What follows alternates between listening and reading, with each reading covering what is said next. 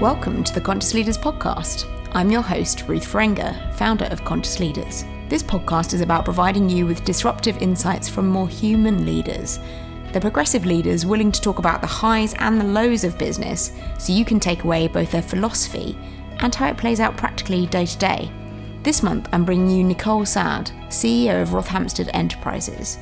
They describe themselves as an innovation, collaboration and events hub for agri-tech. Practically, this means offices, events and conferences. What a journey it's been for them over this pandemic. I was really keen to showcase a great leader in hospitality, so here we go. I started by asking her just how she got to where she is now. I was lucky and just grabbed a load of opportunity, but I started in hotels and hospitality. I think the wonderful world of hotels, you get a really good grounding in customer service, problem solving, bit of accounts, bit of everything. So I did a bit of that for a long time, and then had the opportunity, because obviously I knew everything at 22 about how to run a hotel. Clearly, I'd done it for 4 years at that point. And I had the opportunity to go and set a ski resort up, a small inn out in Vermont. Absolutely loved the US, and just basically cried all my way home when my visa expired. So desperately tried to get back out to the US again, and was lucky enough then to live in Rhode Island, to run it like to work in a hotel, but understanding 5-star customer experience and how they do it in the US. And I came back, clearly I had to then get another visa to go back to the US. So I decided to get a job in the UK. I was lucky enough to be taken on as a salesperson, a BDM. And that venue was owned by a university. And that university and that very inspirational boss of mine said, how do I keep you busy for 3 years or whatever? And he sponsored me to put me through my MBA. Now, the reason I wanted my MBA at that point was actually to get back to the USA. I needed a better qualification. But, I decided to stay in the UK, got my qualification, stayed in the UK, and this inspirational boss of mine decided that I'd had enough, I couldn't do anything more at that venue. Ended up going to work in London as a big venue, as the operations manager. And then after years of, working in venues, both BDM side, sales, operations, I had the opportunity at that point to go sailing. I kind of took a bit of a gap year, went sailing a very big boat across the Atlantic, but unfortunately that was during the recession. And I came back and said, well, I'll do anything in a hotel, I've got great skills. And they were like, no thanks.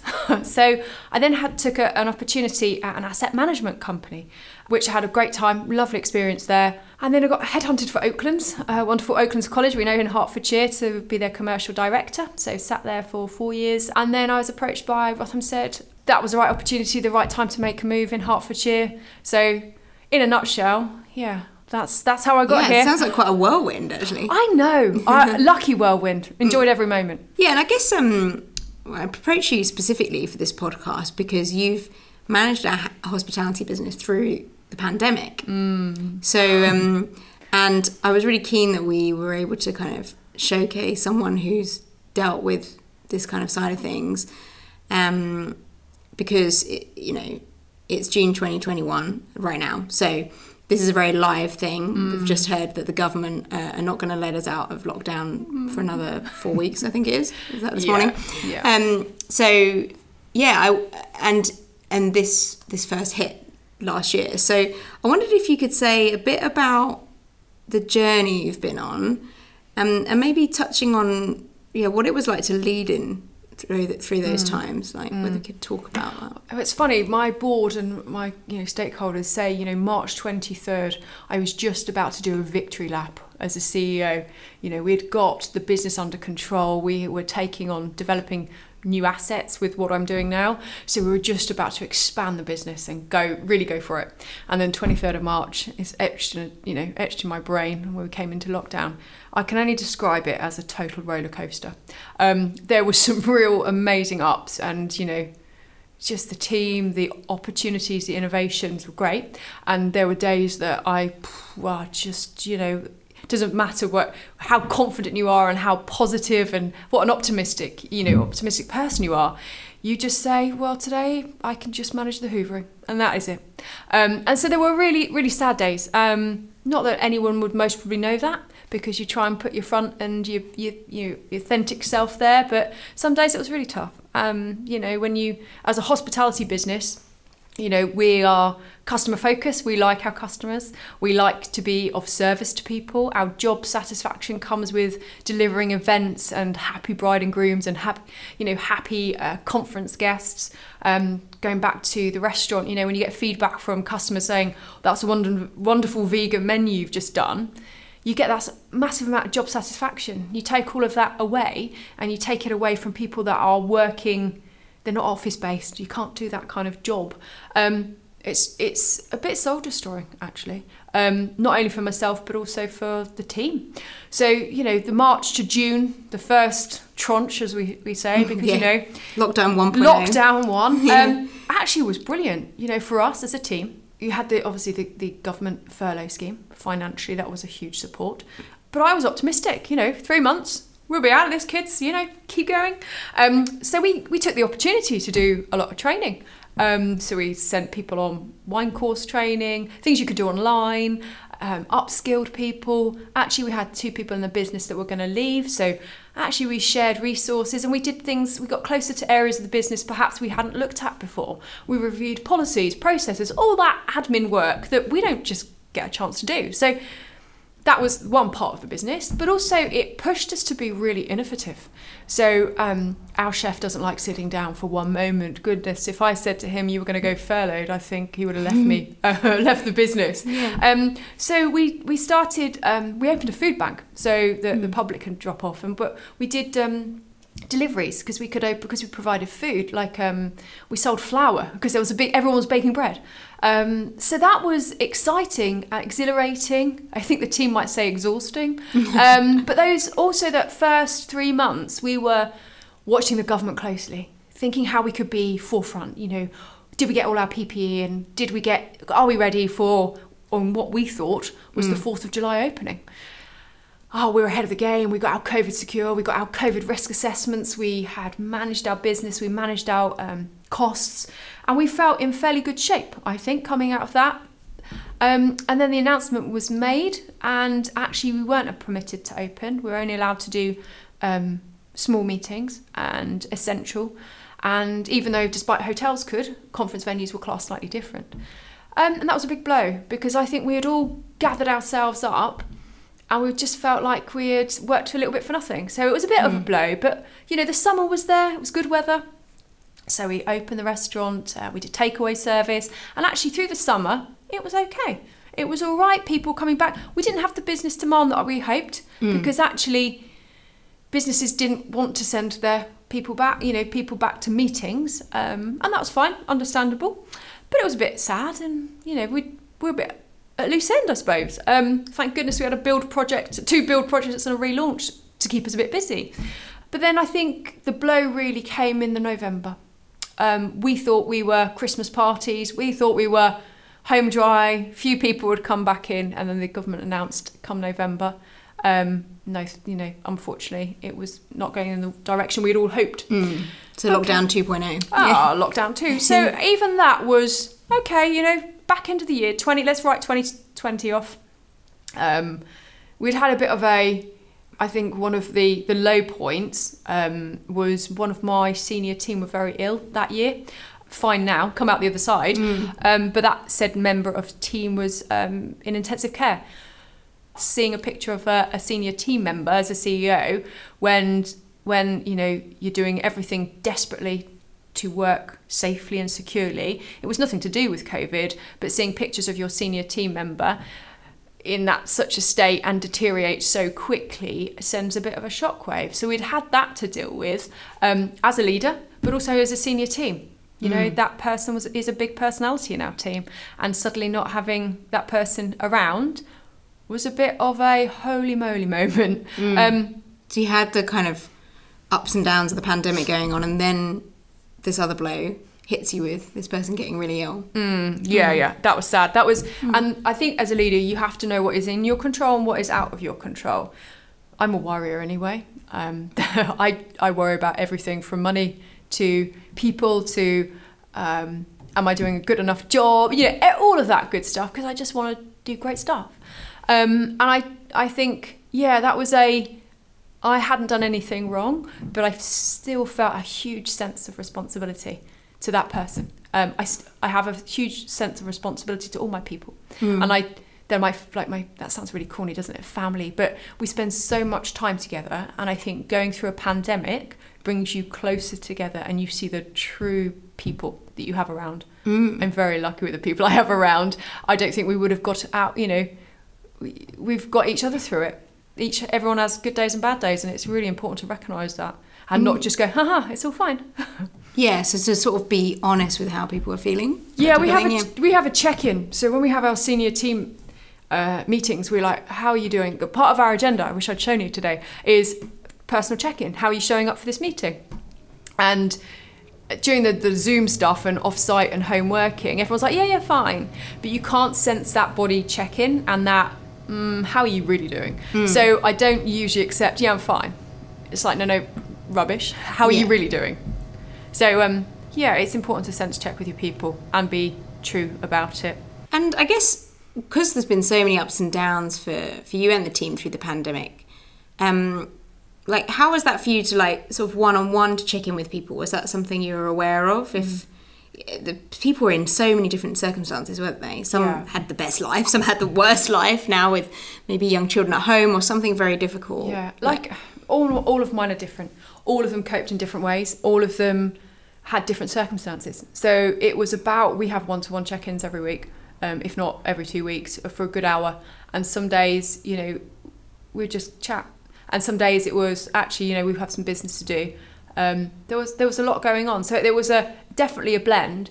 But there was some days that you'd pick up the Teams call and say, oh, blah, blah, blah, blah, blah, can we talk about that? And then suddenly, an hour and a half later, we might have just been totally off tangent, but we needed to talk because, it evolved, and that was okay too. I was we were permitted by government actually because we were science and research to continue with science, and our tenants were on site. So we were lucky that we had, a lot of the time we were able to come in on site, socially distance. And I think that helped because actually sometimes, like I said, you need to check in with the body language. And there's something about when you see someone's face to face. Yeah.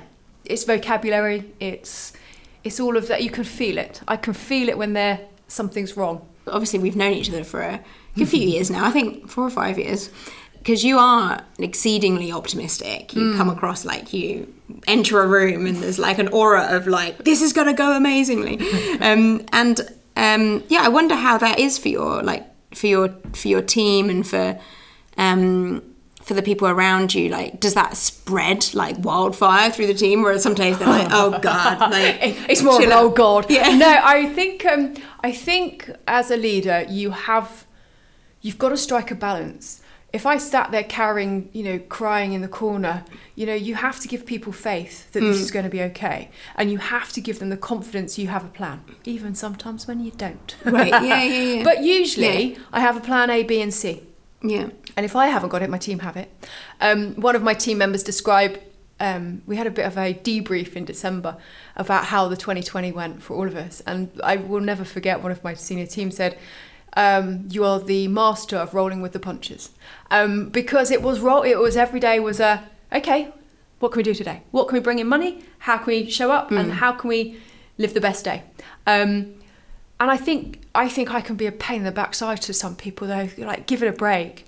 I'm generally an optimist. I think you have opportunities, you have luck, and you can choose to do something about it, or you can choose. Sometimes it's right not to do anything. But usually when I choose not to, it's not the right time to do anything. So, but yeah, I am optimistic. I think I'm... And you're action-orientated where possible. Oh, goal-orientated, action-orientated. I think for me it's a job satisfaction thing. If I know I'm making a difference to a person or to the business, I can skip off home happy that I've done my job. And I guess there must have been days when action and progress was possible, and other days when, like you said, that there wasn't really a lot you could do. And I wonder if you could talk us through kind of any of the darker days and what was the toughest thing to deal with? Was it to do with finances? Was it to do with whether you'd retain stuff? What was the most difficult thing about it, really? Hemorrhaging cash, I think. Cutting, seeing the bank balance. Despite all my optimism, all of the things I could control, all the great ideas and the great team, the bank balances did, every day, down, down, and there was nothing I could do, because despite government announcing X or Y, it's all about the customer. If the customers are not permitted or don't have the confidence to return, you know. So cash hemorrhaging was tough. Staff, you know, we did unfortunately let 2 staff members go, and that was sad. We were a small team, but it was necessary for the business. But that was a consequence of this. Some days when you think, oh, I've tried everything, I'm running out of ideas here, and there's only optimism's going to get you so far. How am I going to look at this business? How are we going to come out surviving? And, you know, we were lucky we secured yes, we've gone into a pandemic with 3 venues and we've come out with 5. We had that in our back pocket. So I knew long term, it was a pause. It wasn't it's going to be kibosh forever. And the way business is structured, we have shareholders. So the support from the shareholders, you know, we wouldn't have gone under. But still, this is my reputation. This is our reputation. You've still got to keep the wheels turning. So I think the cash thing, because you had no control over it. And I guess times when you were worried about cash and things like that, like how much did you share with the team, like in terms of what was going on? Like, would that be something you'd be open with them about, or would you rather protect them from that information? Like how do you decide how to deal with that sort of thing? Again, it's a balance, isn't it? You know, we have quarterly team briefings, which I provide a financial update. And when, you know, and over that, you know, our income is less than our outgoings. But at the moment we can manage because of furlough and things like that. So that was quite open. But the detail of the run rate of losing cash was never shared with the team, because that's unfair. You had a pandemic, homeschooling, to burden them with that, I think is not right. That's the certain responsibility you take as a CEO and a leader. However, you strike that with balance with, gosh, if this happens, if we do end up losing the business, that's people's livelihoods, homes, mortgages. So that's always what's on my mind anyway. So I wouldn't have let it get to a stage that, guys, you need to jump ship. But I knew I wouldn't let the business get to that stage. I couldn't. It's not within me. I would have done. And was that stressful for you? Do you experience a lot of stress? How do you ride that stuff? Which, how do you? I love a bit of stress. I love a little bit. I love living on the edge a little bit. Certainly. It's back to the sailing. I need to feel like I'm alive. Okay. So actually, I'm one of these people that likes a little bit of stress, but I also know when I've gone over that threshold. You know, actually, when I reflect now back on last year, we were in a high state. You look at your body and the telltale signs. I'm quite in tune. My mind is very strong, but my body will override it and give me signals when I'm stressed. But my mind is like, I can keep doing this. Mm-hmm. And then I suddenly notice that I can't taste my food, or I've, walked very quickly in a very short space of time. Or most of the pandemic, I was awake between 3 and 5. I just didn't sleep because that was my body saying, you're thinking too much, all of that good stuff. So my body is my I suppose my sense check about how stressed I am. And you mentioned kind of sort of back to the kind of people side and the kind of culture you're creating here. You said something about the end of the year, you did a bit of a wrap up or a wash up on how things were going, and that you were thinking more about the purpose of the business. And I try and do a debrief every year. Just to kind of put things to bed. And there was some really good stuff that happened. I felt that there was some really good stuff, and there's things that I didn't do particularly well. So, for instance, you saw all these leaders having Zoom parties or sending gifts to their team. And, I couldn't do that. I felt like a bit of a failure at that point, because there was all these other businesses being really positive. And when you're fighting for survival, you have to just go into survival mode, and everything else gets blocked out. So we had this debrief, and it was it was so emotional. I asked them all to show up and to say something nice about each other, and also what surprised each other about this. And it blew my mind away. There was complete honesty, and it was looking at what we'd done really well, and looking actually next year what we need to do more of. I'm not particularly fun. I am outside of work, but actually as a leader I find that really difficult to embed in my culture, because it's goal orientated and I'm that way wired. But I have a wonderful, again, my senior team member who's very empathetic, and she, when I wasn't showing up at, being my true self, she would check in with the team and do that, the fluffy stuff, which needed to be done. So the Zoom parties. The Zoom parties and, the Zoom chats. And yeah. when I could attend in the right frame of mind and be authentic, happy days, no problem. But if things were going down that day, actually I can't show up and put a smile on my face and, hey guys, everything's fine, when it's not. That's just not who I am.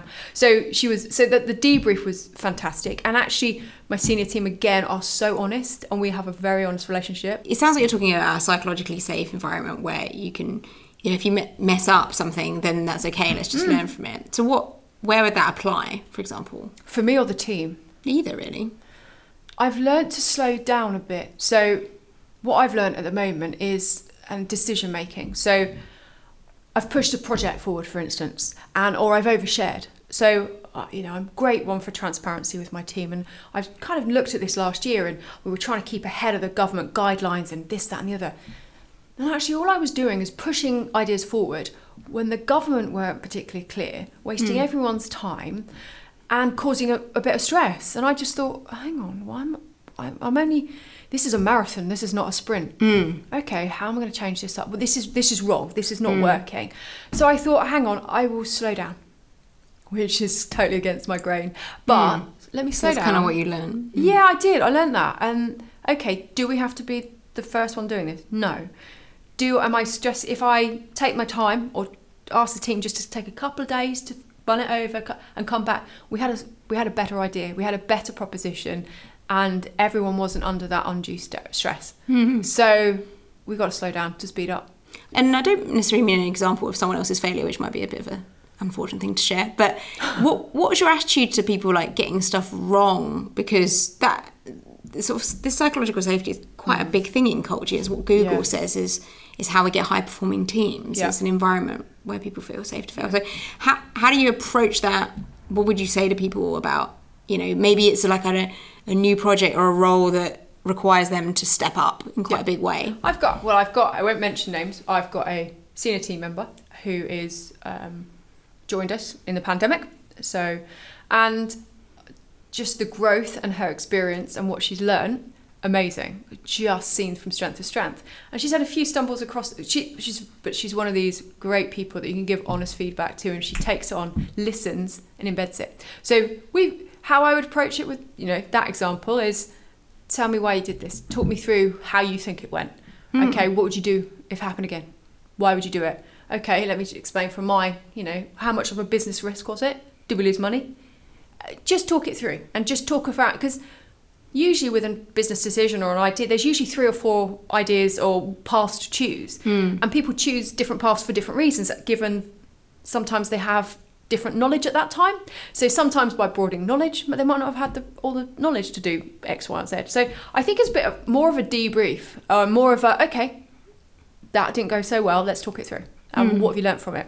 So you're having like a debrief conversation, you're pulling out what went well, what went badly. Are you offering quite direct feedback of part of that? Or are you kind of letting them say, like, how does that work? How do they know what your opinion is? Or do you not really feel the need to kind of... It depends on the person. I would approach it, again, going back to what you were saying, some people like detail, examples, hard evidence, hard facts, some like theoretical. It depends on the person and who I'm giving that feedback to, because it's important that you have that right balance, that they're not offended, but they take it on board. That's important, really, isn't it? Brene Brown says clear is kind, so I think it is. But it's nice that you're also adapting to the way, because we all receive messages better in different ways. Some people... So I love things really direct, but some people would be like, really offended. I need it kind as well. Like I do need someone to be compassionate about it. But sometimes I draw a picture. This is the outcome. I mean, sometimes it could be visual, or sometimes it, I think you've got to be smart on that. So, you're taking this venue, this conference centre, and all the surrounding aspects of the business. I don't even know if I understand it totally, but it's massive what you do here.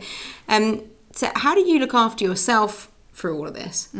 I thought this was really important actually from the get-go. I'm quite an active person, and I think I alluded that my body tells me when I'm not great rather than my mind. So actually every morning my partner and I, Simon, would get up and go for a walk, like our commute to work. So we'd have those early morning walk and talks and the debrief at the evening. Exercise, water sports, anything I could do to be active, because I think you have the venue aspect and the business aspect to take care of, but then you do have your team to take care of. So we had, times that we would have an emergency chat at a Saturday night because someone's family might have got COVID, so someone had to self-isolate, or, actually that was a worry. You didn't want to put your staff in that horrendous environment. We did consult with the staff to see how they felt coming back, and I'm lucky to have people that wanted to come back, but we did really balance it with the safety aspect as well. But looking after yourself, my partner is a real strength of character, and he grounds me. We have a giggle. I think you have to have a laugh when the chips are really down. So he's been fantastic, and seeing family at a socially distance where you can, just being quite grounded and have a laugh when you can. I think giggling and real belly laughter helps definitely, and a good bottle of New Zealand wine is quite fun. And cooking, I love. It was about not forgetting the small things. I love cooking. I like food. The small experiences of enjoying your home, and because I'm never at home, so actually it was a wonderful time for us just to be a bit grounded and slow down a bit and just slow it down. Take care of each other, and your health. And what kind of are you most looking forward to, sort of in terms of leadership and leading the team? Like what's next now? And you've come out of all this. Probably most people want a break, but no, take on the world. Yeah. No, absolutely. I feel this incredible sense of camaraderie with the team. We've been, I said this to them, and we will never forget where we were when the pandemic hit. We will never forget how we acted, and that's going to be etched, so we can come out fitter and stronger. What do we learn from it? But also reflect that it was hard. It was really tough, and acknowledge that, not sweep it under the carpet. I think a bit like Christmas. Come the 21st of June or now 19th of July, I might take 2 weeks off and get really ill because it's like, oh my gosh, it might be over. But I think we've got a massive expansion. It's really important, that culture piece, because actually how I am as a leader, how the team are, we've got new team members, we're expanding the business. I want to embed that culture, and I want to embed that we're a great place to work, and just take the team from strength to strength, new opportunities. Thank you, Nicole, for all of your sharing. I'm completely in awe of what you and your team have done. And I particularly loved Nicole's own self-reflection on slowing down and how our own enthusiasm needs managing. And that kind of self-awareness is really vital in a leader. I'm Ruth Frenger, and you've been listening to the Conscious Leaders podcast, showcasing the human side of great leadership so you can learn about what it's really like and gain both philosophical and practical takeaways. To learn more about us and what we do to help leaders build a calm, collaborative and productive workplace, visit consciousleaders.org.uk.